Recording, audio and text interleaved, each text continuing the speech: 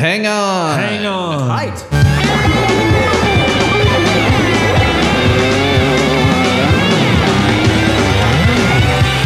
This might be a podcast. This might be a podcast. It might be Greg. It might be guest. And it might be Big Mass. Podcast popping in your ear. TMBP's everywhere. We can't be silent. We love They Might Be Giants. And what are we gonna do with those that don't? This might be a podcast. This might be a podcast. This might be a podcast. This might be a Welcome to This Might Be a Podcast, the song-by-song podcast about the greatest band of all time, They Might Be Giants. I'm your host, Greg Simpson, and I'm here with Ariana Harris to talk about the song Whistling in the Dark off of course, Flood. Here we A go. woman came up to me and said, I'd like to poison your mind with wrong ideas that appeal to you, though I am not unkind. She looked at me, I looked at something written across her scalp, and these are the words that it faintly said as I tried to call for help. There's only one thing that I know how to do well, and I've often been told that you only can do what you know how to do well, and that's be you. Be what you're like, be like yourself. And so I'm having a wonderful time, but I'd rather be whistling in the dark. Whistling in the dark. Whistling in the dark. Whistling in the dark. Whistling in the dark. Whistling in the dark. There's only one thing that I like, and that is whistling in the dark. Ariana, hey, Hello. how's it going? You stage manager, you theater person? Yeah, we've been thrown for a loop recently, but I'm really happy to be here, and this will be probably the highlight of my day. So I'm excited. Thrown for a loop. So that sounds negative. What's going on? We had a last-minute recasting thing going on, but everyone's being troopers about it, and we're powering through. We're gonna make it work. That's the point of theater, right? The show must go on. Yeah, right, exactly. Yeah, you got to roll with it, you know. When you're doing stuff live, you got to be ready for anything. I just finished the last season of this current season of Curb Your Enthusiasm. Are you a Curb fan? Oh no, I've not heard of it. Sorry. Oh, well, I mean, they're filming a show called Young Larry, which is, I guess, making fun of that Young Sheldon show. But there's like a bunch of casting problems and stuff. So it made me think of that. They have to like recast people at the last second. What's the show that you're doing? We're doing an adaptation of Antigone by Sophocles. Fancy. Yeah. Ooh la la. Going old school. We try and do a classic every year, so this is the one. Yeah. And it's that's one of those tragedies, isn't it? Oh yeah, but I think it's actually really not to go off topic from They Might Be Giants, of course, but I think No, one go of the ahead. really cool things about Antigone is that while it is a tragedy, it's one of the few ancient Greek plays that you'll find where the antagonist, if you will, repents before seeing the products of their destruction and actually tries to make it better and just is too late. So it's like the tragedy is almost happening to the antagonist. So it's really cool that way. Wow. Yeah, I feel like I know I read a bunch of those back in college. I probably read that at some point. That sounds kind of familiar now that you mention it, but it's way in the rearview mirror for me. Are you in college right now? I am, yes. I'm in my 5th year at Southern Connecticut State University. Ah, super senior. Yes. Well, that's what you get for being a double major workaholic. So, Oh, sure. Are you a theater major? yes, I'm a theater and chemistry double major. Theater and chemistry. Yeah, there's a All right. surprising amount of overlap. Yeah. If you ever decide to put on a show that has some like explosions and stuff. You know, that's the default that people go to, but actually the one that was most relevant was I had to make a knife that bleeds, so I used some chemistry to make the blood. Wow. Yeah. Very nice. So Pretty something snazzy. fancier than just ketchup, I would imagine. Yeah. Oh no, we got like flour and all sorts of stuff in it. Oh, cool. Some reactions going on. So you got the recasting done. Has the problem been solved? More or less. Yeah. There's some social fallout to it, but we're chugging along with the show, and it's going to be good. We got a good cast here, so Oh, Yeah. no. Yeah, working with friends can be fun until things go wrong. Oh yeah, tell me about it. Well, anyway, I was thinking back to when I first contacted you. I know you had made a post on Miscellaneous Tea, but this was over a year ago at this point because my spreadsheet is just so full of names. It was the first that, Christmas you know- in COVID, I think. Yeah. Yeah. There you go. Yes, I first hit you up on December 28th, 2020. So a couple days after Christmas, yeah. And I said, hey, I loved your Team BG story, Miscellaneous Tea. And then I'm like, crap, like I couldn't find, I was trying to find the post. I'm like, I don't remember what the story was anymore. But it was cool enough that I was like, hey, I got to get this gal on. Do you remember what the post was? I remembered, but then I also went back today and found it just to make sure, like, remembering what all I had said. But yeah, it's so I talked a bit about how I got introduced to the fandom, and I was showing off a Christmas gift that my uncle had given me, which was Gigantic, which I am such a bad person. I have not yet watched, but also in my defense, I don't have a DVD player, so and probably a computer that does not have a disk drive. yeah, no, it's very sad. But I like still very much want to watch it. Got to commit to it. Got to go find it first. Yeah, and you can get like external CD drives for computers for like $20 or something. That is now. very true. Yeah. So then you can watch it on your computer. It's very much worth it, but there needs to be a sequel. There needs to be another documentary about them because that was at this point only halfway through their career. They're going on. yeah. I mean, this is their 40th year as a band, and that was made in their like 19th year as a band or something. You gotta get a sequel, absolutely. Just like you said. We need that. The next 20 years need to be documented. Yeah. So the fandom. Go ahead and tell us your story. How you got into They Might Be Giants. Yeah, absolutely. So, my mom's younger brother, my uncle Matt Toomey, shout out. He was living in New York City and discovered They Might Be Giants, I guess, at some point. And when myself and my two younger siblings were infants or very young, Matt gave our family the Flood album, which as kids, was kid friendly enough and became one of the few albums that we owned that was something that we would listen to on long road trips. And since we were living in Virginia with family, like up in New York, we took a lot of road trips. So we were listening to this album all the time, and we often requested it, especially if it was like, all right, kids, we're going to need to go to sleep. Like, let's just listen to our favorite tracks from Flood first, which for me was Whistling in the Dark. That was the one I always demanded. And then my siblings liked They Might Be Giants by They Might Be Giants. So Yes. but like it got to the point where I'd memorize the track numbers. Like, can we skip ahead to track 14? So that's how we got started. Is Matt gave us this album. He also gave us a gift for one of my siblings for her 5th birthday, which was like just a mixtape of a bunch of different kid-friendly songs, which included several songs by They Might Be Giants, including Mammals and Why Does the Sun Shine, and like a couple of those. And then we moved up to Connecticut, and soon thereafter we popped by the Mayday Parade or Mayday Festival in New Haven, and we were just enjoying the show. And then they said, "Come by again tomorrow. They Might Be Giants is performing." So we're like, "Mom, Dad, we gotta go."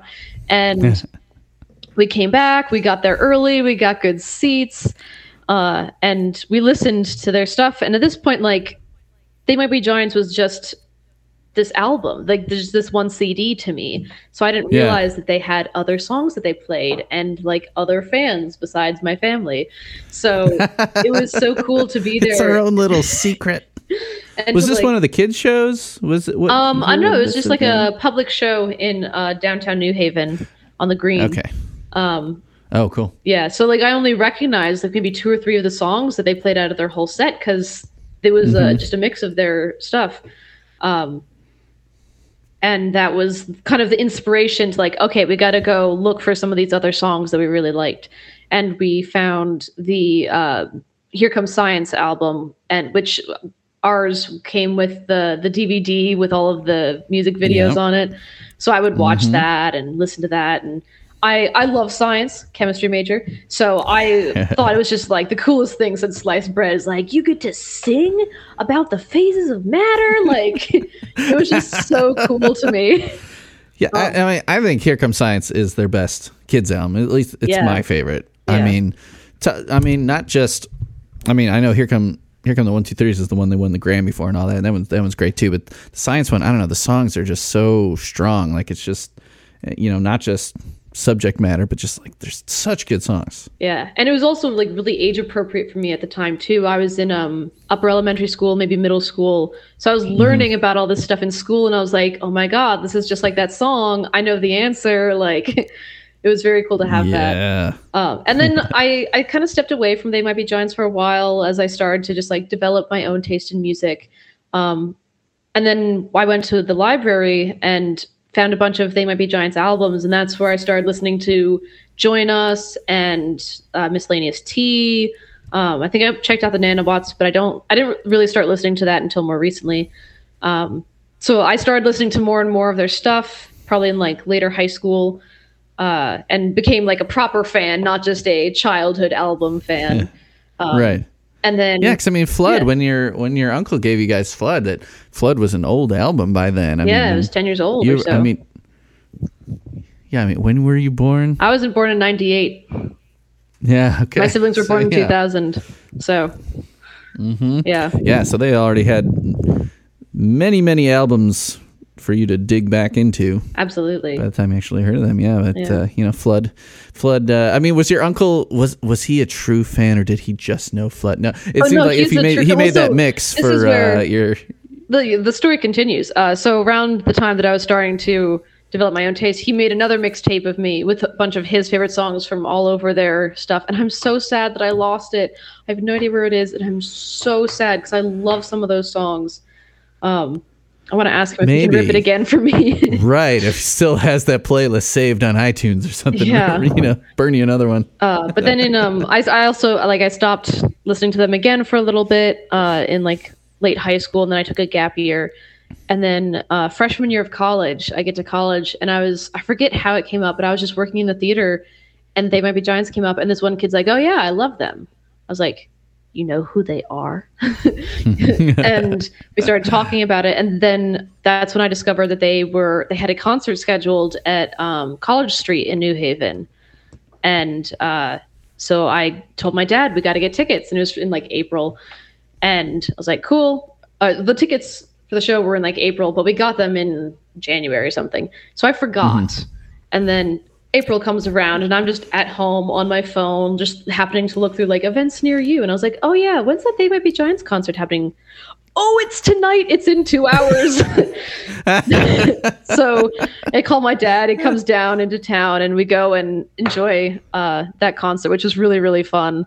And now at this point, I'd known more of their music, so I was like able to sing along to everything and just be in a crowd and appreciate a room full of people singing along to them. Yeah, it's amazing. And then this past summer, summer 2020, I actually got to spend a couple months with that uncle, and we would like make dinners together, and I started talking about They Might Be Giants with him, and we would like make playlists and listen to them as we were cooking and talk about it. So yes, he is a proper fan. Yeah, but it was really his lovely. favorite band. It kind of sounds like that. I don't know about that. I can't speak for him about that, but it's definitely like a really nice connection for me and him to share this. Yeah, that's sweet. That's great. So you've been really hot and cold with this band, just on again, off again. Yeah, I do feel bad. Like when I got onto Miscellaneous T, the Facebook group, and like everyone was talking about it so much, I was like, oh my god, there's like a lore, there's like opinions, and I know like nothing compared to what all these people know. Like I'll admit, like I haven't listened to every single album. I don't know the name of every single song, and there's a part of me that feels bad, and the other part's like, it doesn't matter. You enjoy them, they enjoy them. It's just love. So, yeah. yeah, however you want to enjoy them. It's, this podcast is for all kinds of fans. I mean, I've had plenty of my share of people on that are maybe even, my age or a little bit older who are like that kind of first 4 album kind of fans, like the duo era fans.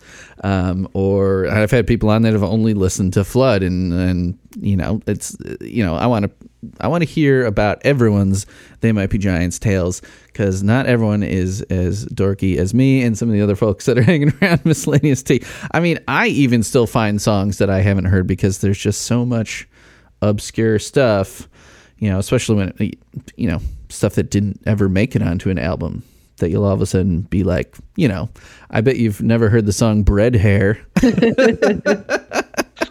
Probably not. Yeah, it's from the late 80s and Dial-A-Song, but I only heard it 2 years ago. It's not that good. I haven't done an episode on it yet, but probably someday someone will pick it. But I think one of the great things about They Might Be Giants is, no matter if you haven't heard a song before, as soon as you hear it, it's like, that's them. They're so distinct with their sound. Yeah. Yeah, and even with 2 lead singers, they're both very distinctive voices and lyricists and stylistically. Even though they are all over the map stylistically, somehow you're always able to recognize them no matter what genre they're playing with. Yeah. So from a young age, Whistling in the Dark spoke to you. Yeah. It was one of your favorites. Yeah. Yeah. What about it? Before we get into the adult perspective analysis of Whistling in the Dark, what about it stuck out to you as a kid? Do you remember? I think, so on the Flood album, it's kid friendly in that it doesn't have a ton of swear words, but the topics that they cover are not necessarily the most easiest for children to understand, like minimum wage. I had no idea what that meant as a kid. But with Whistling in the Dark, I understood the lyrics. I knew what they meant. I could sing along to it. Whistling, whistling, dark, dark, got that down. That's half the song. So to me, it was easy to sing along to. It was fun to sing along to. It was playful, and I could understand the lyrics, which for me was big. As a kid, I knew that there were words that I didn't know, but I knew every word in that song. So it was easy for me to sing along to the entire thing and know what I'm saying. Yeah, and as far as knowing what the lyrics mean, there's a lot of different opinions on that in this song. So we'll get to that in a bit, but we got to play people the Dial-A-Song demo. Oh, sure. For this. So I will drop that in right here. A woman came up to me and said, I'd like to poison your mind with wrong ideas that appeal to you, though I am not unkind.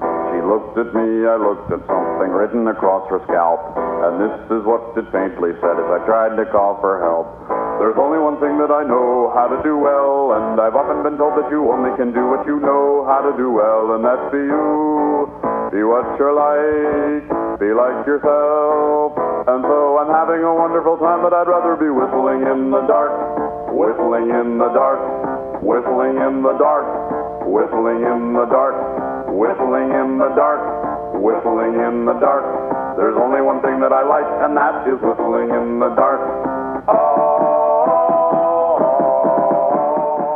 I love the gritty old Dial-A-Song stuff, and we don't know exactly what year this is from, but chances are it's 89.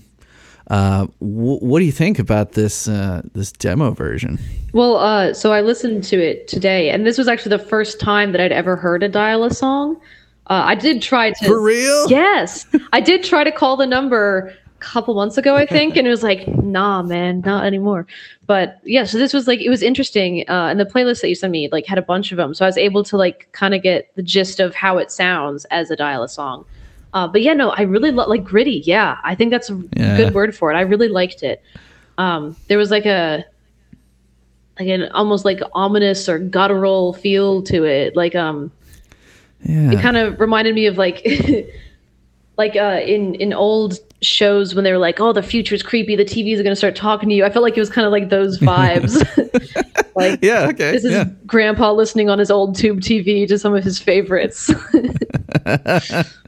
Linnell's doing kind of a different affectation on his voice on that. the Johns, especially back in the day, would put on all sorts of weird voices. But when it comes to the Flood album version, it's pretty close to his, normal singing voice. But in this one, in the Dial-A-Song, it's really, I don't know, he kind of opens it up a little bit more, almost to where it sounds like, could that be Flans? No, that's Linnell, but it's just giving kind of a weird, more kind of like open-throated kind of monk kind of singing. Which does come in, when they get to the very Gregorian chant feel there. And I was even plunking it out on the piano, the two notes that Linnell's singing the low one and Flan's singing the high one. It's parallel fourths, so it's perfect fourths, and that's like that's like the churchy, the church interval, the plagal cadence, as they would call it, going from the 4 to the 1. Yeah. So, but he puts on that voice like the whole Dial-A-Song through, which I guess he decided to not go that far when it came to the Flood version. Also, it's done on a keyboard instead of accordion. I noticed that the music was synthesizer. different. Yeah, the instrumental sounded a bit different. Yeah, that makes sense. Yeah, it's some sort of piano-ish type patch, and then maybe there's a lower synth too, but I mean, on those recordings it's sometimes hard to pick out exactly what's going on, and there is some little drum machine in the background, but like it almost only peeks through during like the gaps. So like kind of peek through, and of course it didn't yet have the big booms. But I mean, the song is pretty much all there. It's got all the verses, choruses. It's got the dark, dark, dark, dark. The only thing it doesn't have is the real extended outro. I mean, with it fades out, but not for ever and ever. Yeah, that ended up having all the horns and stuff like that. Though it does already have a fade out on it. yeah, which I thought was impressive, like for a Dial-A-Song for that technology at the time. Yeah. You should really dig into those Dial-A-Songs. They're so fun. Bread Hair is on one of those compilations. There's the Power Dial-A-Song 1 and the Power Dial-A-Song 2. Some other people have assembled different variations of that, but it's a fun and bizarre listen. You'll hear some of the weirdest stuff, like stuff that's like, it's too weird to even make it on They Might Be Giant and say, well, that's really weird. Sounds like my kind of music. Yeah. It's fun, too, to hear, they left in a lot of... because Flans would use it to like promote upcoming shows and stuff like that. So you can hear him like naming tour dates, in like 1988 or whatever, which is pretty fun. Yeah. Cool. So let's get to the proper album version then. So this one, I mean, like I said, this one is accordion focused. When it comes to the full arrangement of this song, before we get into all those lyrics, musically, what are your favorite things about the proper album version of Whistling in the Dark? I love the brass, honestly. So I play brass instruments, and as a kid growing up, we listened to a lot of What do you play? I play baritone horn or euphonium. Oh, nice. So I love those really like low brassy tones. I was playing a baritone today with my band. Oh, you were? I'm a band director. Yeah, I'm a trombonist, but I don't have a spare one at one of my schools, and we're starting to get into some more complicated stuff where the low brass are actually doing some harmonies and some sort of bass progressions rather than just when you start in band, everyone's just playing the same. You're just all playing the melody, right? Yep. So like I've been busting out the baritone a little bit to help my trombones along. But yeah, so the brass. Yeah, I grew up like my dad plays in a brass band, but the music that we listen to on CDs is a lot of folk stuff, so it's more of the string instruments. So I liked that it incorporated some of the brass, especially the trumpet. I love the sound of the trumpet. It's very beautiful, in my opinion. Yeah, the trumpet is played by Frank London, who played on a bunch of their stuff through the 90s. They've had other trumpet players coming up more recently, like Jim Connor and Kurt Ram is their go-to guy now. But Frank London, on Flood, he was on this, and then technically he's on Birdhouse, but apparently it's sampled. Like they took some of his playing and then sampled it. That's why on Birdhouse like it sounds kind of fake, but also you're like, I don't know, is that just a keyboard patch or what? Apparently it's this guy, same guy, sampled. But then he's also been on he was on some Apollo songs like The Guitar. He's on John Henry songs, Sleeping in the Flowers, Spy. He was on It's Fun to Steal, Monopuff song. So it's all 90s, all 90s stuff. But he's been on a fair amount of things. And the trombone, let's see, Rick McRae. He has only been on, he was only on Whistling, and then he's part of the brass that's in the theme, the Flood theme, the first track. So he hasn't done a whole lot of stuff with TMBG. But yeah, they both sound great in the song, and I love the improvisation and just the wackiness at the end. It's just a lot of fun, and as a trombonist, especially when you first start playing trombone, I mean, the slide is the feature. So it's so fun. when you're first, picking up a trombone, your instincts just go, all over the place with the slide. And it's just, it's fun to hear, a professional trombonist get to go kind of wacky on a song. And those fanfares too, that's something missing from the Dallas song, that, when the trumpet really gets into the da-dun, da-dun, da-da-da-da-dun, da-dun, dun, it sounds, like marching, or some sort of, introducing royalty, some sort of fanfare. Presidential kind of fanfare. Yeah, fanfare, exactly. So the horns are great on that one. A main feature of this song would be the bass drum. Yes, I was going to say that too. I love the really, really like I said, I love those really, you can feel it in your chest things. And I really love having that really steady beat there. Yeah.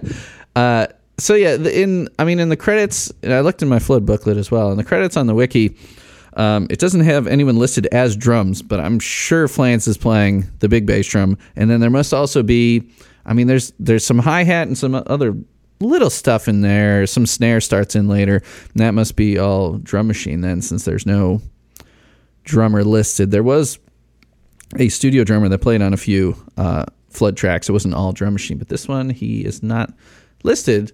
So I'm guessing it's drum machine, but the big booms, sounds like a real bass drum to me. So in the I like the way they say it in the phrasing of it on the wiki. Are you familiar with the TMBW, the wiki? Not terribly. They might be wiki. Is that what that is? Yeah, I think I popped on once when I was a kid to say my 2 cents about Particle Man. So okay, all right. So you haven't looked at any of the interpretations that people have put on here. We will get to that later because there's some doozies. But in the little trivia for this song, I like the way it's phrased. Whoever wrote this on here, on most live versions of the song, John Flansburgh discards his guitar and picks up a large chest-mounted bass drum, which he strikes zealously through the song. Yeah. Okay. So here's actually a little bit that kind of answers what we were wondering about. There's a quote in a Rolling Stone interview from 2009 where Flans said, the bass drum sound was something we actually worked on for quite a while in the studio, and we weren't so happy with it even in the end. But I think in our imaginations, even an Atomic Blast would have been too small. We actually recorded it and possibly sampled it so we could re-trigger the biggest sound. So it's that in-between drum machine live. It's them hitting the bass drum and then triggering it with the drum machine. So yeah, so we're pretty much on with our guess there. But we'll get to some live versions where Flans is playing the bass drum and talking about the bass drum, and there's some funny stuff there. So we'll get to that later. Another interesting thing about this song is the way the key of it has changed over the years. The original, including, I even checked the Dial-A-Song, even though the tape makes the pitch a little wonky, but the Dial-A-Song and the Flood version are both in D major, which has Linnell singing the very bottom of his register. And it makes sense that, when they play it live, pretty much throughout, they bump it up to F. So he gets, so he doesn't fry his voice. A step and a half. Yeah. And I think it's just really hard to project when, if you're not built to sing that low, you know, unless you're like a true bass singer. You know, I mean, they're both tenors, and for him to get that low, you can't project very well, and probably just take a lot of breath out of you. So it made sense to pop it up to F. But I love the low singing in this. It makes me think of, like, you know, "Oh Do Not Forsake Me." No. Off of John Henry. No. You got it, dude. I'm so sorry.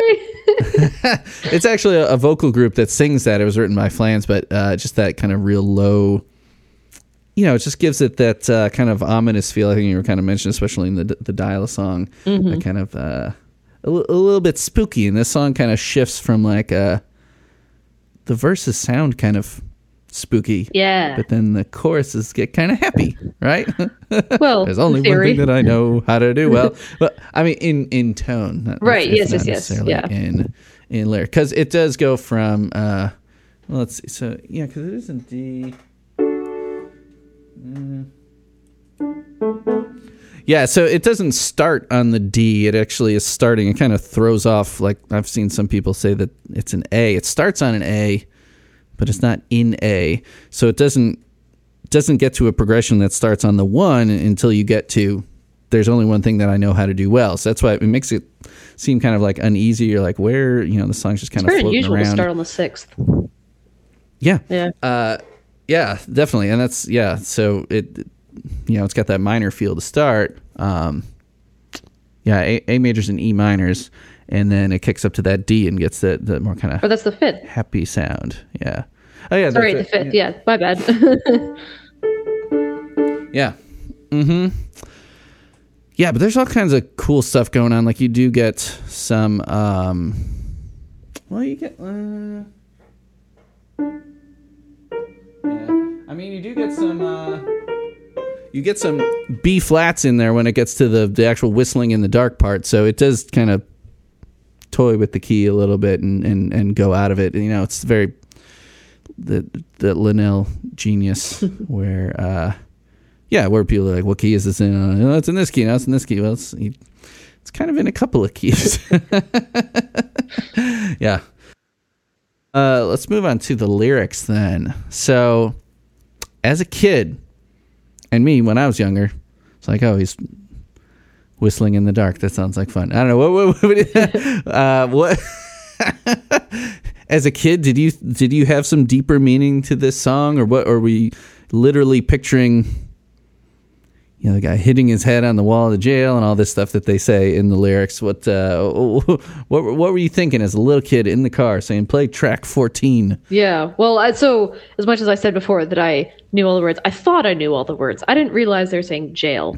So I don't know if I quite registered that as a kid, but and like I know in the lyrics it's that he happily walked away, but I always heard heavily walked away. So to me it was like this kind of like dark, depressing song about people hitting each other with rocks to change their mind. And then like, yeah, I'll just whistle just cuz. And like, I liked the nighttime. I liked being in the dark. So to me it was like, yeah, whistling in the dark sounds like a good idea. I'll do that. So I didn't put too much thought. I was a bit of a naive kid. Well, I mean, the surface level, that's where, you know, it's where your brains are at that point. You know, you probably haven't learned of what, you know, metaphors and similes were back then either. So anyway, but what I did realize when I was really started thinking about this song, I don't think it had ever dawned on me till now. I'm like, the song's called Whistling in the Dark. There's no actual whistling in the song. Yeah, I was just thinking that too. Like, did I whistle along to it? Was there whistling involved? I mean, you could whistle that trumpet part for sure. Oh, but, I might have done that as a kid, actually. Yeah. I did find this old song called Whistling in the Dark from 1931 that actually does have whistling in it. Maybe I'll drop a little bit of it in here, but Ambrose and his orchestra. Yeah, 1931. Interesting.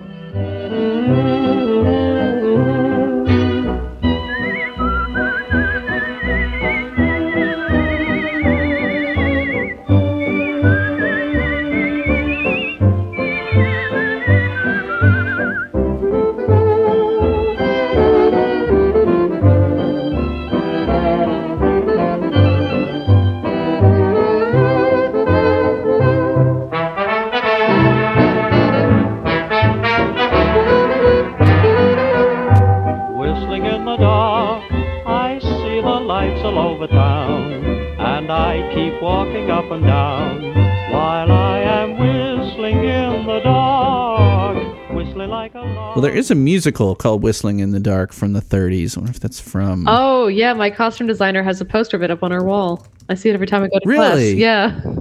She must have worked on it somewhere. Take a picture of it next time you're walking by it. I'd like to see this poster. Yeah. And they made it into a film. So 1932 is the play, and it was made into a film in 1933, and again made into another film starring Red Skelton in 1941. Yeah, I don't know if this song is from that, but that song, it is a fun little song, and it does have whistling in it. But I don't know if any of those things, the play or that song, inspired Linnell in any way. But yeah, what were we saying? Sorry. The phrase "whistling in the dark" is like it's one of the sayings. It's like, yeah, you whistle in the dark. If you whistle in the dark, you're gonna get robbed, or something like that, right? Like that's where the phrase comes from.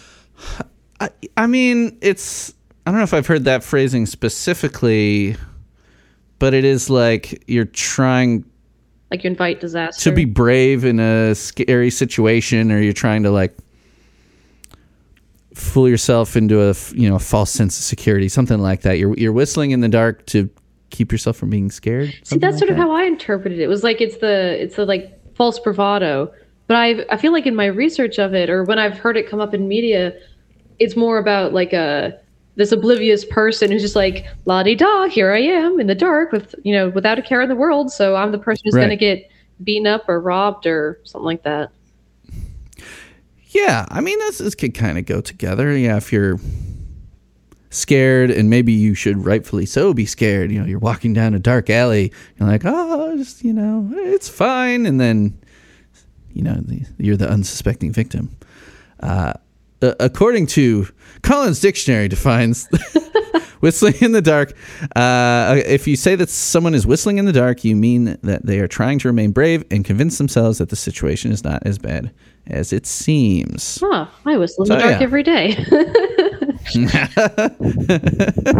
It's like that, the famous memed image of the dog. Oh, yes, this is fine. And everything's on fire. This is fine. Yeah. Yep. He's just whistling in the dark. Exactly. Yes. So this brings me to, and since you haven't looked at the wiki, I was going to ask you if you had found this, but now I know I can spring it on you. The wiki is full of, the interpretations tab on the wiki is just full of hilarity, often very insightful interpretations, often people just being silly for the sake of it. But there's an interpretation someone wrote in 2005 that I don't think the Johns meant it this way, but the phrase whistling in the dark is a crude slang term for cunnilingus. Aha. Indeed. Yeah. Well, apparently, so they say John Waters even uses it in his movie A Dirty Shame, which A Dirty Shame, I had to look this up, starring Johnny Knoxville, who I love, or he's one of the stars. It came out in 2004. So obviously, whatever, did not influence the song that came out 14 years prior to that. But a bunch of people pile on here and are like, oh, yeah, I had heard this. And then, it could mean that the woman is a prostitute and the man with the rock is the pimp and all this. I'm like, what are you talking about? And all these other people are like, oh, yeah, I've heard that phrase before. So I start Googling. If you just Google whistling in the dark, whistling in the dark, it'll just pop up with all this They Might Be Giant stuff. Like that's the top thing. And then it'll start popping up with the definitions that we were talking about trying to be brave. And then it'll pop up with stuff about that musical. I couldn't actually find, I'm like, oh, well, it's got to be in here somewhere. I couldn't actually find anything about that phrase being sexual until I actually added the word cunnilingus onto the Google search. I'm like, whistling in the dark, cunnilingus. And then it comes up with even Urban Dictionary, the first definition is about being brave. It's not about the sexual stuff, which is usually where that veers to right. Immediately. Well, if Urban Dictionary says it, Yeah. If Urban Dictionary doesn't even say it's about that, then yeah. But I don't think the Johns meant it this way. Of course they didn't. That is so far out of the realm of something that they would put in a song. It's ridiculous. I was like, you guys are nuts. But yeah, so I guess these comments are from 2005. So I guess these people had just seen A Dirty Shame, which is an NC-17 rated movie. It's very sexual throughout, from what I gather. I tried to find a clip of whoever says, whistling in the dark in the movie, and I couldn't find it, and I've never seen it. So whatever. But the trailer was pretty hilarious, and it also stars Tracy Ullman, famous for like her show launched The Simpsons, stuff like that. So yeah, she's pretty funny. Also was on the most recent season of Curb, but I digress. You really should watch Curb Your Enthusiasm. Anyway, so in your adult brain, what it's not about this cunnilingus. We'll just agree on that right now. What do you think it's as you think a little deeper about it? You come up with anything else? I don't. Well, so actually thinking about it right now, I've been working in the shop to help build the set, and there are some people that make me feel like I want to change their minds with a rock. Like it's pulling teeth working with them. So like maybe that's where they were going with it. I could totally relate to that. So you're the person with the rock in this situation. Yeah. Well, and it was like as a teenager, like this, half adult, half child mind. I sort of like pictured it playing out in my mind. Like, what if someone just like approached you on the side and was like, "Hi, can I change your mind?" No? Okay. And like walks away. Like she's holding a rock. Yeah. Like what is this? A performance or something? So that's sort of how like I originally approached it, just sort of like, and the fact that she respects the no and just walks away, and like and then the second verse, when I actually figured out the lyrics, it's like to me it sounded like these two buddies sharing a joke in their bleak and grim position as cellmates, but if like trying to like put a coherent message over all of it, I feel like it's just about a guy who's like, well, this is my life and here I go and this is what I do and never gonna pay anybody no mind. Like it's my way or the highway. I don't care. It just seems like a guy who's very like in his body and self-assured. It's like, you want to change my mind? Nah, man. Hey, ain't that funny? Let me just go pound my wall, pound this wall with my head just for shits and giggles. Like, Boom. Yeah. So that's how I see it. It's like, I'm just going to do the thing that I like to do, and I don't care. I'm also in the dark. Mm-hmm. There's only one thing that I know how to do well, and it's perform cunnilingus. Right, exactly. That is word for word the meaning that they had in mind, 100%. Yeah. Oh, yeah. You guys are spot on about to a interpretation. self-assured man right there. Yeah, right. Yeah, I'm pretty much on board with you there. I kind of waffle back and forth between it being someone who is very much, I'm going to be myself. I'm going my own way. I'm not going to let other people sway me to in negative ways. Well, I guess if he ends up in jail, then he did have some negative things in him. Or if it's someone who's kind of blissfully ignorant, and it's like, oh, I don't care, about any of this. Don't try to change my mind. It really speaks to the like, without getting too much into it, like the political climate these days. Like everyone, I'm both sides. Or at least the people we hear from the most on both sides, like their minds cannot be changed. Like this is the right way. No, this is the right way. This is how things should be. No, this is how things should be. And no one is willing to actually talk about it. So is this guy like that? Is he, is he right to be, I'm going to be like myself, this is what I am. Or is he dumb in that maybe he should let other people change his mind? The way that like the tone of the music for me indicates it's more of like he's bored almost. Like, okay, this is the way I've always done it. This is the way I'm always gonna do it. You can go and try and change my mind, but like, I don't know, I'm just gonna sit here and do my thing. Like to me it's like almost indifference Yeah. It's not so much I'm having like a wonderful time, but I'd rather be whistling in the yeah, dark. like I'm happy to sit here and entertain your conversation, but I'm an introvert. Go away, please. Like, Right. that's right. Yeah. So Turn the light off when you leave. yeah, exactly. So to me, like, I can definitely understand like the relation to today's political climate where it's like it's my way or the highway. This is how I believe. This is how you believe. We're not, I'm right, you're wrong. Don't try and change my mind. Stuck in my ways. I can see that. For me, just musically, the tone of the song doesn't lend itself to that level of like aggression or care about other people one way or another. It seems very self-isolated, like not egotistical, but like this is my thing, not your thing. This is a me problem. That's how it sounds to me. You know what I mean? Yeah. Yeah. Yeah. I think if I definitely had to pick one, I'd probably, based on the verbiage here, like I'd like to poison your mind. I mean, the woman came up to me and said, I'd like to poison your mind. Makes me think about, people coming to your door. Oh yeah. Have you heard the good word? They're not saying I'm going to poison your mind, but it's from his point of view, they're trying to poison his mind. But based on the negative connotations of poison, and then obviously the hitting you with a rock. Though I am not unkind. Makes me think it is right. Best intentions here. This is really it's for your own good. Hold still. This is for your own good. This hurts me more than it hurts you. It's a freelance lobotomy. Yeah. That does make me think that he is right to kind of be true to himself. Yes. That's how I always kind of took the song.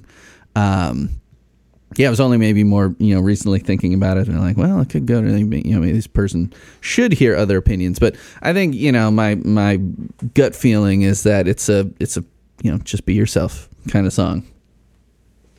But there's so many good lines in this song though. Yeah. I think the having a wonderful time thing is just so funny because if someone comes up to you and they're trying to poison your mind with other ideas, poison is in there. It's like, I'm having a wonderful time. Hitting you with the rock, I'm having a wonderful time. And in jail, having a wonderful time. He's just fine with his lot in life, I guess, right? There's another song by They Might Be Giants, and I like you. Just what you were saying reminded me, and I can't think of which one it is, but it's similar. Like it's yes, nodding along to whatever nonsense you're saying. Oh, racist friend. It's kind of like that. Just gonna sit here and nod along, but you're totally wrong. But then I'm gonna talk to my friend here afterwards and be like, what the fuck, man? Not your racist friend. What the hell? I've already mentioned how the Oz. I love the Gregorian chant of the Oz and the octave, the whistling between the two Johns is just so fun. And I'm imagining your family car rides, everyone singing along. Would you pick, which part would you pick? Would you be singing along with the Linnell, or would you be doing the Flans Echo? What was your preference in those car rides? As a child, I would sing along to every word that I could. So I was the one going whistling, whistling, whistling, whistling, dark, dark, do it all. dark, dark. Yeah. Which, makes something like spoiler alert really hard to sing along to, but sing it all. It did occur to me. I kind of said it as a slip, but like this guy really reads as introvert to me. Like, and I think that was maybe why I liked it, is it was very relatable. Like, I love hanging out with my friends, but like at the end of the night, I kind of just want to go do my own thing. Whistling in the dark definitely sounds like a solitary activity. That's the only thing that he likes. So it's, some quiet alone time, just whistling a little tune, in the comfort of the not night. Too much excitement going on. Yeah, exactly. I think it's time to listen to some live versions. So the earliest one we have is on the MTV. This is from the Postmodern show on MTV, which apparently is like 120 Minutes was a very well-known, kind of alternative college rock radio show that would be on Sundays on MTV. And this was apparently kind of related to that in that it was, I think it was during the weekdays. It might have been multiple times a week, and it was slightly more mainstream focused, but still had some of those underground elements. And They Might Be Giants have hosted 120 Minutes. I think they did it more than once, and apparently they hosted this show as well, Postmodern, because you can hear at the end of it, Linnell actually introduces the next video, which is a song by Tin Machine. Do you know Tin Machine? I don't. That was a band that David Bowie formed when he wanted to try being in a, he was going through his real 80s kind of synthy poppy, dancey kind of era. And he's like, I want to be in a rock band again. And I don't even want my name in the title. So that was David Bowie's rock band. They put out 2 albums. I think they're pretty decent, I'd say. Wow. But anyway, let's listen to them play Whistling in the Dark. And I would recommend people go and watch this. I'm sure if you search Whistling in the Dark Live, but the channel is Valerie2776 that uploaded it. It is fun to watch because you got Linnell on the accordion and Flans has that bass drum. So let's drop that in here. Hi, we're They Might Be Giants. We're your hosts all week long here at Postmodern MTV. Here's a song by us, and it's called Whistling in the Dark. A woman came up to me and said, I'd like to poison your mind with wrong ideas that appeal to you, though I am not unkind. She looked at me, I looked at something written across her scalp, and these are the words it faintly said as I tried to call for help. There's only one thing that I know how to do well, and I've often been told that you only can do what you know how to do well, and that's be you. Be what you're like, be like yourself.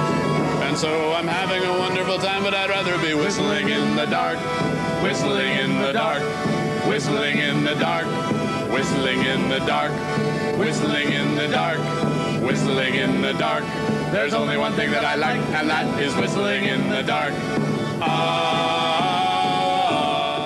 So me being the dork that I am, I'm watching Linnell's fingers here, and even though this is before Flood came out, but I'm assuming since the Dial song does seem like it's in the key of D, that they're like, okay, the Flood version is going to be in D. Like, oh, that's a little too low. He actually bumps it up to E on this version, so he's in between. So the album's version's in D. He went up to E for this version, and then they settled on F for live version from the rest of the way out. Just couldn't figure out exactly where to put this one, but it does sound lower, even though it's only a half step down from where the other live versions are. Like, he's really getting that nice low tone on that. What do you think of that clip? I didn't realize that it was Linnell singing this until I saw that version. Like, because it's so low in his register, I just automatically thought it was Flandensburg. But it's like, one of the things I also noticed, like, the way he just drops his jaw on those ahs. It's like, okay, this dude is like a serious musician. That is like some serious vocal range right there. But yeah, no, I actually, speaking of the ahs, I thought it was really interesting that the way, this might have to do with the fact that it was a half step lower, but the ahs had more of a round sound, like almost like an O behind it, instead of the just straight up and down ah, which gave it this like a little bit more of a haunting quality, which is kind of appropriate for the song. So I thought that was really cool. And I kind of missed like the freeness of the just like go for it, but like giving it that little darker timbre was like, all right, I dig this. Yeah. I'm trying to imagine what people must have thought when they saw this flipping through the channels and laying on MTV, and like, something like Tin Machine would have made more sense. It was definitely kind of in the 80s rock vibe, but like leading into it with these two, who are these two jokers in an accordion? What kind of dork is this? Striped shirts and everything. A marching bass drum. What the hell is this? Click, flip over to the next channel. It's so great though, and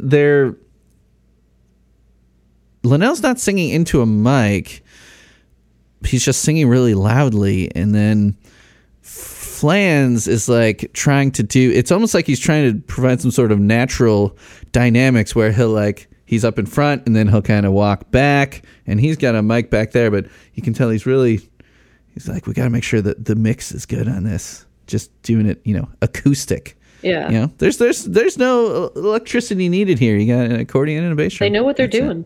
I also found it very funny watching Plan as he was in the back there and chiming in for the odds. He just kind of like leaned back and stuck his neck out towards the microphone because he couldn't quite reach it from where he was standing. Yeah. Y'all got to go watch this one. It's great. Then, and I guess I was about to say officially released. Now, this is actually from a promo CD, which I've played quite a bit of here from tracks in the early 90s. A promo CD called They Might Be Giants Live 10/14/94. Very catchy title. It was a promotional CD, not meant for commercial release, but a really good sounding album. They actually pulled some of it when they released Properly Severe Tire Damage, a live album that came out a few years later, that they recorded at Sony Sound Studio, so on like a sound stage, not at like a venue. And this is all told to me by on the episode with Tony Maimonet and Brian Doherty on the AK Driver episode. I believe that's where they were telling me about it. Or maybe it was Tony's Snail Shell episode. Tony was the bass player back in the John Henry days. He's the one that told me, like, oh, that wasn't like a live show. It was like studio, so you would have had like this stadium seating or whatever, for the crowd going up. But it sounds great. It does, yeah. Yeah. Enough yammering. Yeah, I'll drop it in.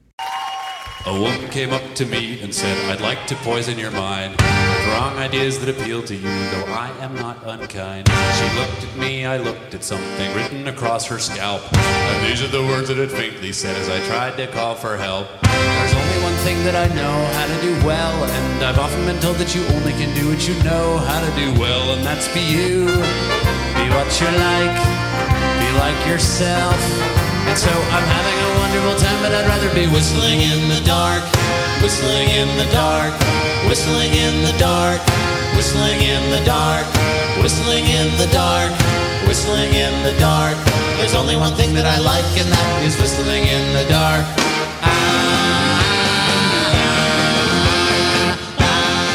This one, it's got the horns. Yes, yeah, it's got the full instrumental for you right there. Yeah. Yeah, it's got that brass and they're blasting. And there's even more. They add some additional brass than is on the album version. Like there's a lot of like big, like just like horn stabs, like big hits in there. They don't save it like till the end. It's all over, and the sound quality is great. Like the bass drum and everything, it sounds amazing.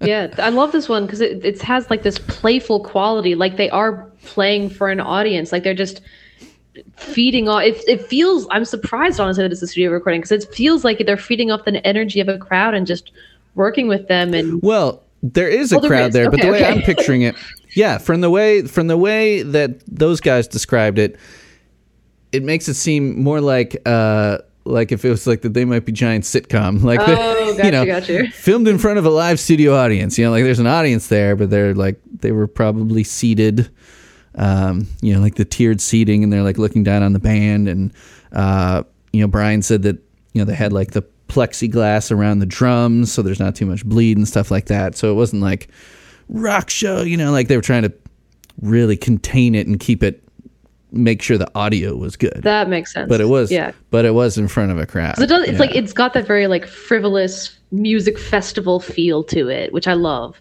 Yeah. Reminds me of when I saw them in person. Like, yeah. Yeah. It's a very fun rendition. You can tell they have a lot of fun with this song. And then let's see. Then we jump up to the year 2000.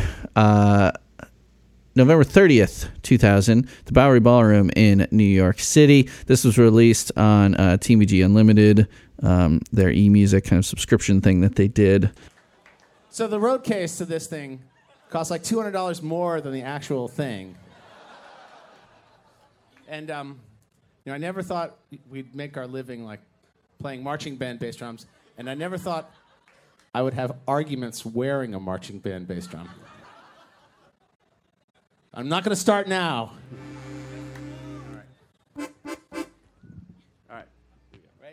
Yep. A woman came up to me and said, I'd like to poison your mind with wrong ideas that appeal to you, though I am not unkind. She looked at me, I looked at something written across her scalp. And these are the words that it faintly said as I tried to call for help. There's only one thing that I know how to do well, and I've often been told that you only can do what you know how to do well, and that's be you. Be what you're like, be like yourself. And so I'm having a wonderful time, but I'd rather be whistling in the dark, whistling in the dark, whistling in the dark, whistling in the dark, whistling in the dark. The road case cost $200 more than the actual thing. Because, yeah, that bass drum, like when you see it on the MTV thing, it's like an old timey, wooden shell. It's a beautiful Looks like looking something out of bass a Music drum. Man. Yeah, like he probably just came across it in like an antique shop or something, right? But then when he had to go and lug it on tour, those road cases and stuff are expensive. Oh, yeah. What did you think about, from the year 2000? I wanted to get one with different drummers on them. This one I think mostly was worth playing because of that banter at the beginning there. And then we've got, jumping all the way to 2015, Flood live in Australia, which I believe if people are listening, when this comes out in 2 weeks, it may still be free on their website. I know they were just promoting it again as like, oh, this is free now, you don't have to pay for it. Flood live in Australia from 2015. This one features a stylophone solo. That's the big draw of this one. Are you familiar with the stylophone? Remind me. Mine has broken. It's broken, but it's this guy. Oh, I've seen. I've seen Lindell use that. Stylophone, because it's got a stylus, right? And you can see the keyboard on there in the metal. Yeah. So you complete the circuit of this mini synthesizer, by touching the metal there. So that kicks ass. He loves these little toys and will bust them out. And I love that on a song, that was 25 years old at the time. He's like, gotta mix it up a little bit. Yeah. Well, I got this thing. Let's play with that. Linnell and his toys. And said, I'd like to change your mind by hitting it with a rock, he said, though I am not unkind. We laughed at his little joke, and then I happily walked away and hit my head on the wall of the jail where the two of us live today. There's only one thing that I know how to do well, and I've often been told that you only can do what you know how to do well, and that's be you. Be what you're like, be like yourself. So I'm having a wonderful time, but I'd rather be whistling in the dark, whistling in the dark, whistling in the dark, whistling in the dark, whistling in the dark, whistling in the dark. Can't go wrong with a tiny synthesizer. It is, I think, time for the covers section. Are you ready? Indeed. Y'all ready for this? Okay. So the first one we'll talk about, there was a TMBS, They Might Be Shitposting compilation of a Flood tribute that came out for the 30th anniversary in beginning of 2020. Are you a member of the They Might Be Shitposting Facebook group as well? I don't think so. Sounds like it's worth it though. It is a fun time. It is fun, but it is very much just a lot of memes and inside jokes and very obscure stuff. So, as someone who, as you've said, you still haven't heard every single album, there may be a lot of stuff on there. They're just like, I don't know what they're talking about. But hey, that's what inspires me to go listen to them. So yeah. When you hear them talking about a song called Cave Fish, and you're like, what is Cave Fish? And it not existing online, and then you have to go, join the fan club and buy the 7-inch to hear it. No. The most obscure They Might Be Giant songs. So this They Might Be Songs posting Flood compilation. I was on this one doing a Nirvana style cover of Birdhouse. This has 76 tracks on it. Oh my It's God. massive. I mean, most songs are covered 3 times over. And Whistling, so I sent you 2. I think it's only on here twice. I mean, I was like, with these classic ones, I sometimes have to narrow it down. Newer songs, I'm like, I don't have any covers. But then stuff from Flood, it's like there's always tons of covers. So this one has a cover by a group going by the name Cloud Folder. And Cloud Folder is Gina Donahue and Emilio Zamorano. And I know I've played stuff by Emilio before. I'm not sure about Gina, but with that being said, let's listen to it. A woman came up to me and said, I'd like to poison your mind with wrong ideas that appeal to you, though I am not unkind. She looked at me, I looked at something written across her scalp, and these are the words that I faintly said as I tried to call for help. There's only one thing that I know how to do well, and I've often been told that you only can do what you know how to do well, and that's be you. Be what you're like, be like yourself. And so I'm having a wonderful time, but I'd rather be whistling in the dark.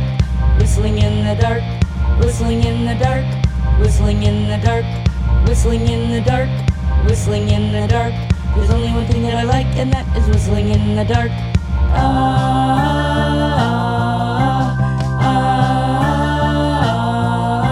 A man came up to me and said, I'd like to change your mind by hitting it with the rock. He said, though I am not unkind.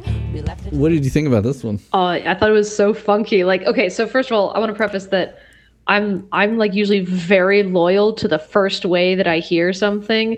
So I was a little bit worried going into listening to these covers that I would just absolutely hate them. And this was the first one I heard, and it was like, nope, never mind. I like this. Keep going. Like, this is cool. It's funky. It's fast. It's energetic. And like, to me, it's like good music to exercise to. Like, it just gets you up and going. So I really liked it. It's like the perfect, like, cartoony energy. They said they were inspired by like Sailor Moon. I'm like, I totally see it. Like, this works. Yeah. Yeah. Yeah, it's almost like it's like you put it on your turntable at the wrong speed, or like your cassette player's malfunctioning. It's just like faster. Like if you night chord, they might be the giants. voices are higher. Yeah, right. So they go like the higher octave, and there's some cool little synth sounds in there. It's very fun. Yeah, there's some fun little spacey effects and stuff like that. Very well done. So nice job, Cloud Folder. I don't think they're an actual band, but a lot of people came up with little band names. Just people were collaborating like all around the country and around the world. People jumping on each other's tracks and stuff like that, and then making up these little band names. This next one, off the same comp, Little Spiral, or at Little Spiral at. I don't know. Is there a name for that at symbol? Is there some fancy name that I don't know of? Not that I know of. Yeah. I'm just going to call it Little Spiral. But it is Suzanne Yada. Or Yada. Yada. I should probably figure that out because she actually just signed up for a song. Requested to be on the podcast. So she just signed up for... what did she say? Oh, Staying on Your Own Head. Oh, nice. That's a good one, too. Off of Lincoln. Yes. So Suzanne is a very prolific They Might Be Giants cover artist. Actually, she just did like a live stream show and was taking requests and stuff like that online, and all They Might Be Giants covers thing she did. So let's listen to her version of Whistling in the Dark.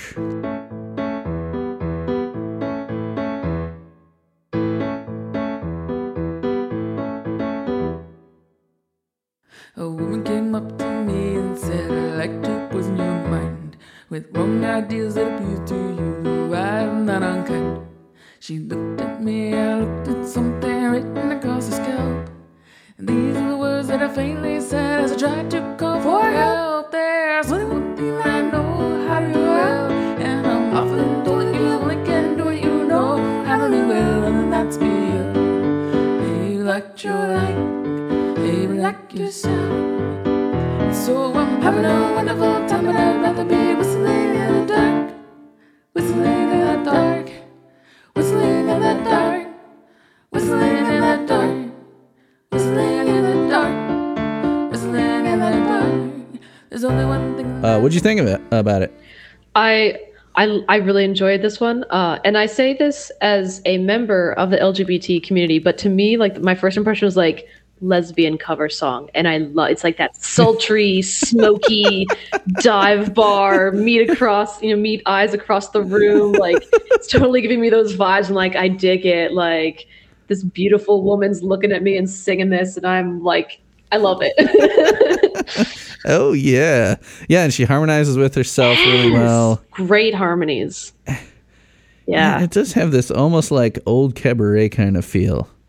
Something about the rhythms that she does with the piano. Yeah. Dun, dun, dun, dun, dun, dun, dun, dun, dun. It's very playful. Yeah, it is. Yeah, I'm excited to talk to her. She seems like a very interesting gal. Then let's see, over on the YouTube. Are you kids familiar with the YouTube? Over on YouTube, we've got Adam Hendrickson doing I guess you'd call it a MIDI cover. Mm-hmm. It's a cool little thing to watch because it looks kind of like, like Guitar Hero or something, where you got the little MIDI squares are kind of floating down towards the keys.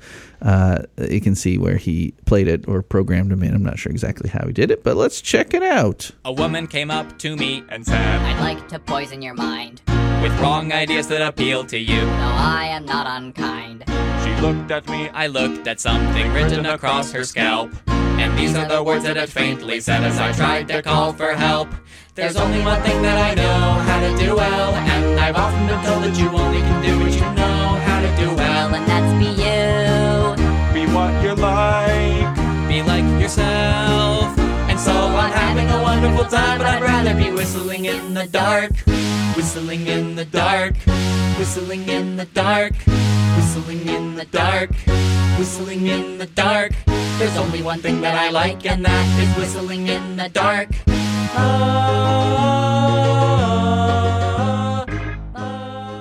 What'd you think about this one? My very first, right off the cuff impression was, this is if Tom Lehrer were to do a cover of this song. Like, it's just got that, kind of nerdy feel to it. But it's it's so, I also thought it was it's perfect. I want to see the animated music video for this. It's perfect sound for that. Like Istanbul and Particle Man. I want to see these characters doing this.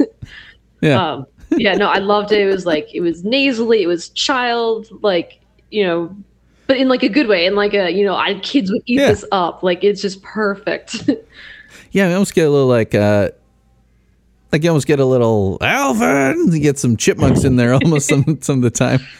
A man came up to me, and then he comments on his own video there and says, "I officially recommend this at 1.25 or 1.5 speed." So wants it to be even more hyper. I'd love to hear that.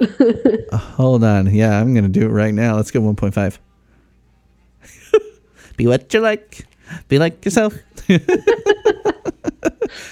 it gets really crazy towards the end watching it with all the colored squares coming at you because it gets pretty elaborate. This is definitely something programmed because you don't have enough fingers to do what comes towards the end of this thing. So you just lay your arm across the keyboard and hope for the best. Right. Or you get a friend to help you play along. And then we've got Wes Brown on SoundCloud. I found this one. Wes Brown 13, it looks like, is the channel. So let's drop this one in.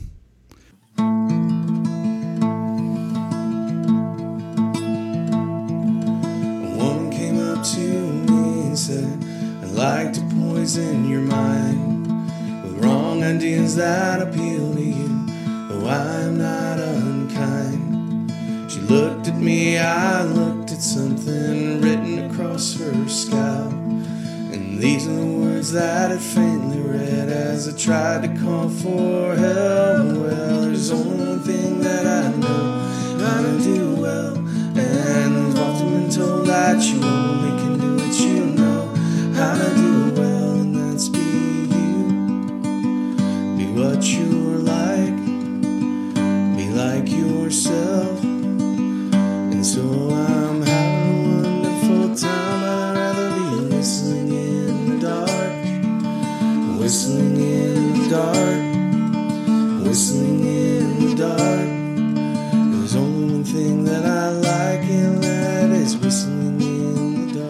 So it's our only guitar-based version. What do you think about this? Not to keep comparing to other artists, but like I thought it was like it gave me like strong American folk, like Neil Young or like Simon and Garfunkel, just that like easy, sentimental, bittersweet listening to it.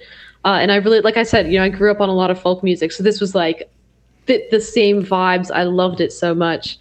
It was interesting because like I did wonder if it's the appropriate like style for this sort of weird message that the song is about. But honestly, the way that they draw out, especially when they draw out the faster parts, like the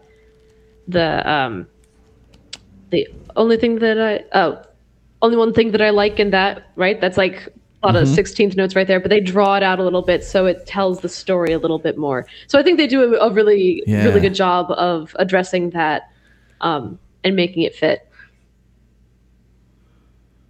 Yeah, I think there's even some liberties taken with the chords and stuff too. It's really creative in that it's almost like it's just inspired by Whistling in the Dark or something. Like, it's got the lyrics, but then there's liberties taken with the melody, and it sounds like with the chords as well. It's really, really interesting. Yeah, which is one of the things that I've loved about all of these covers is like, to me, they don't feel like covers in that they're trying to emulate it exactly, but their voice is a little different or they got the notes a little different. To me, these are like, they took the inspiration and ran with it and made their own thing of it and made it completely unique, which is why I love them all so much. That it's not listening to the same song, but not quite. It's just listening to an entirely new version of it. Yeah. Oh, yeah. That's the fun in doing a cover.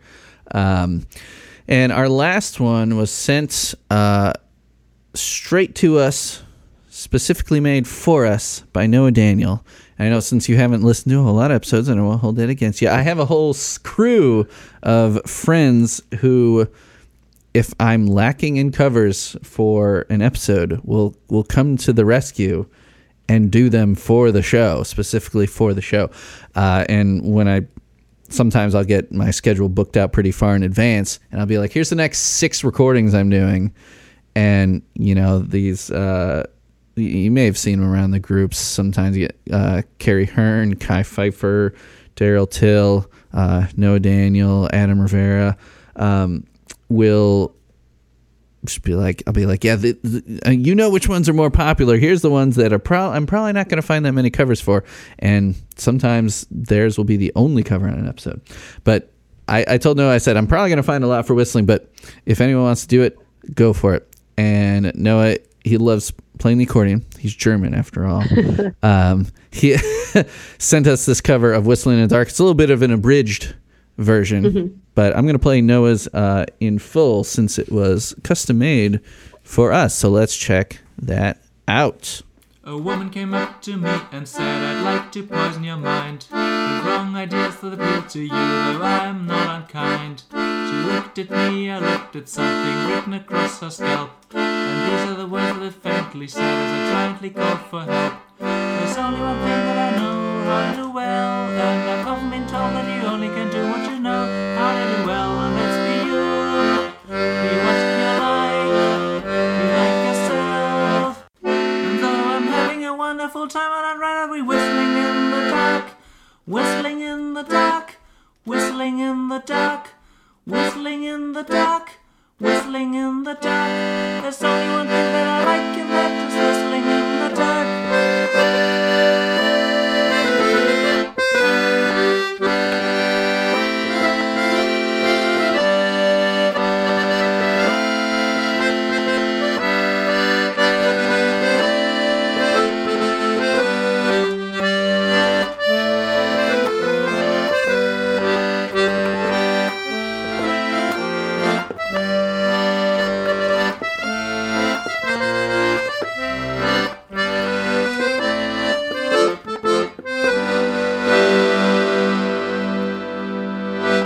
What'd you think of Noah's? So, having said that, a lot of covers, like, I think tend to try and get really close and don't quite make it. I think he makes it, like, his voice is very, like, on point. He got all of those accordion trills on his fingers, which is like not easy. No, he does like great justice to the song and honors it really well. And, it's really accurate to the song, especially for like what sounds like the guy who recorded it like in his kitchen. Like I could totally just sit here and like watch this guy play it in front of me and be like, you hit it on the head. Like this is perfect. So no, I really, really dug it. And like, I could tell that it was made with a lot of love and devotion to They Might Be Giants, that this dude is clearly a fan. Oh yeah. Yeah. He's done so many covers for me. I mean, he had been in the show a bunch of times before I knew who he was, just when I had found his SoundCloud page and all the stuff he was doing on there. And then, we became friendly, and he's been a guest on the podcast twice.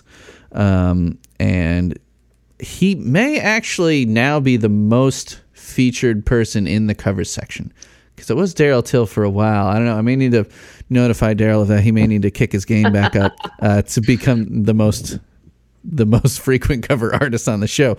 But yeah, Noah's great. And when he told me, he said this was one take and just played live, and I was not expecting to hear any of the horn stuff done on the accordion, especially when I knew it was abridged. But that part was important enough to make the edit, and it sounds great. Yeah. It really does. Fantastic job. Yes, thank you. Seal of approval. Oh yeah, yeah. Stamp that on there. I don't know if he'll put it on SoundCloud or not, but his SoundCloud is Takahiro24 is his SoundCloud channel. So with that, it is time to score this song. Were you prepared for this? No.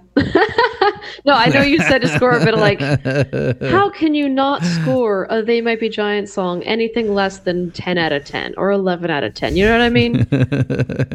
Feel free to do that. I have, Abby Bash, one of my good friends I made through the podcast. She likes to go 14 out of 10. She's like, everything's a 10 out of 10. I resist that because I might as well just not have a scoring section if everything was going to be 10. Okay, I'll be objective. Well, do you have a favorite They Might Be Giants song, or like a couple? Like this one, off the top of your head. Purple Toupee, Birdhouse in Your Soul, Nightgown of the Sullen Moon, Don't Let's Start. Like, you open up a can of worms here, a kettle of fish or whatever. Like, too easy to go down that rabbit hole. Why Does the Sun Shine? It's probably the first song that I ever memorized the lyrics to. Like, it's too many. And then you knew that the sun was 93 million miles away. I used that so in fifth grade. I remember we were doing Jeopardy, and I knew the answer. So, hey, if this is in the list of your favorites, if it's a 10 for you, go ahead and give it a 10. But that's usually what I'd say is that, think about what a 10 would be, and then where would this be in relation to that? You're scoring it in the TMBG canon. You're not scoring it against, other bands. In an effort to be as objective as possible, I'm going to say like high 8, low 9, like maybe 9.3. The only reason I'd be taking points off is just like personal taste. It gets a bit repetitive at the end, but like I understand that's their choice, valid. And like they do it. So but otherwise, fantastic song. Chef's kiss. Yeah. Yes, definitely. This one, I mean, these Flood songs, and I've lived with them for so long. I mean, I came into people that listen to the show, like, we know you got into them at Apollo 18. But so, like, I was a couple of years behind Flood, even though I heard them on Tiny Toons. So this album has been with me for, I guess it's been 30 years now since I got into the band in 1992. So some part of me, like, I don't put on Flood and listen to it a whole lot anymore, honestly. And, I don't think I'm going to get too much shit for that, because it's one of those where it's like, if you've been into them for a long time, you've heard Flood so many times, and I'll go back to the newer stuff more often. But when you go back and listen to it, you're like, every fucking song in here is amazing. So It's interesting. I don't listen to it all the time. I've actually been more consuming of Lincoln recently. But like every now and then I'll wake up and like, you know what I need right now? I need the intro to Flood. I need it right now. This is the vibes today. Yeah. And I'll just listen to that album on repeat all day. It's because also for me, it's like, it's that childhood comfort, you know? Yeah. Yeah. Oh yeah. Yeah.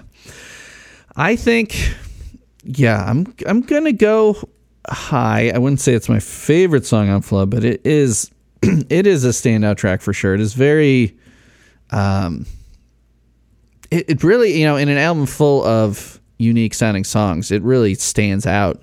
Has its own kind of tone to it and its own flavor. So while I don't think it's the best track, and it does drag on a little long, though I do love the experimental aspects of the, you know, the improvised horns and stuff like that. I think I'm gonna go 8.6. I respect that. Yeah. Yes. Yeah. What did I give? I'm trying to think. Yeah, and yeah, I love Flood and all that, but the last time I did a Flood song, it's been quite a while. Last time I did a Flood song, this isn't the only Flood song I've done in a year, is it? Let me see. Well, it's only been a month and a half. Oh, I mean like in a full, since last February. Jeez. It's been a crazy 12 months. We won't hold it against you. Oh, yeah. You know, time. I've lost all relation to time here. You know, when things happen, like if it's during the pandemic times, just, you know, lump it in with that.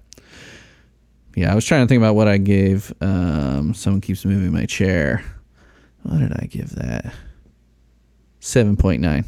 Yeah, so Whistling definitely deserves to be a couple notches higher than that one. So I think 8.6 is about right. Yeah. So, Ariana, do you have anything to plug? Anything you want to tell the people about? Social media you want people to follow you on? Anything of that nature? Nope. Okay.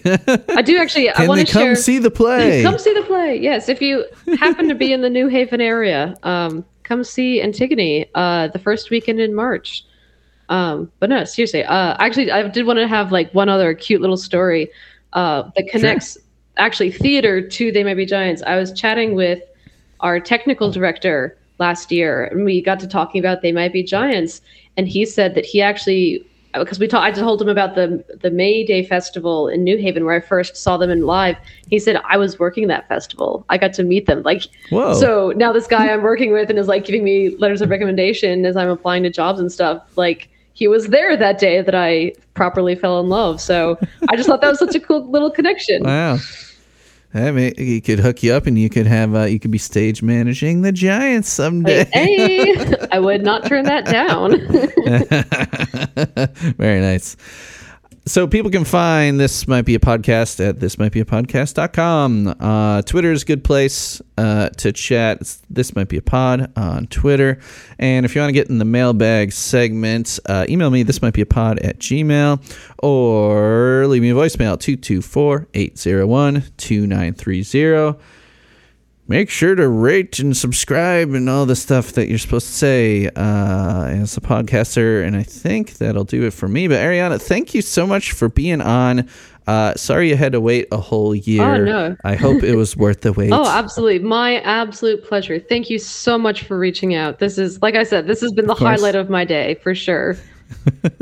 Well, I hope things smooth out a little bit for you. Thank you know, the opening day is coming up. It is pretty soon. So, but I'm sure things will work out. You sound pretty seasoned in this. Yeah, this is I think my 7th time stage managing. I got this. We got this. It's a great team. You got it. You got it. All right, cool.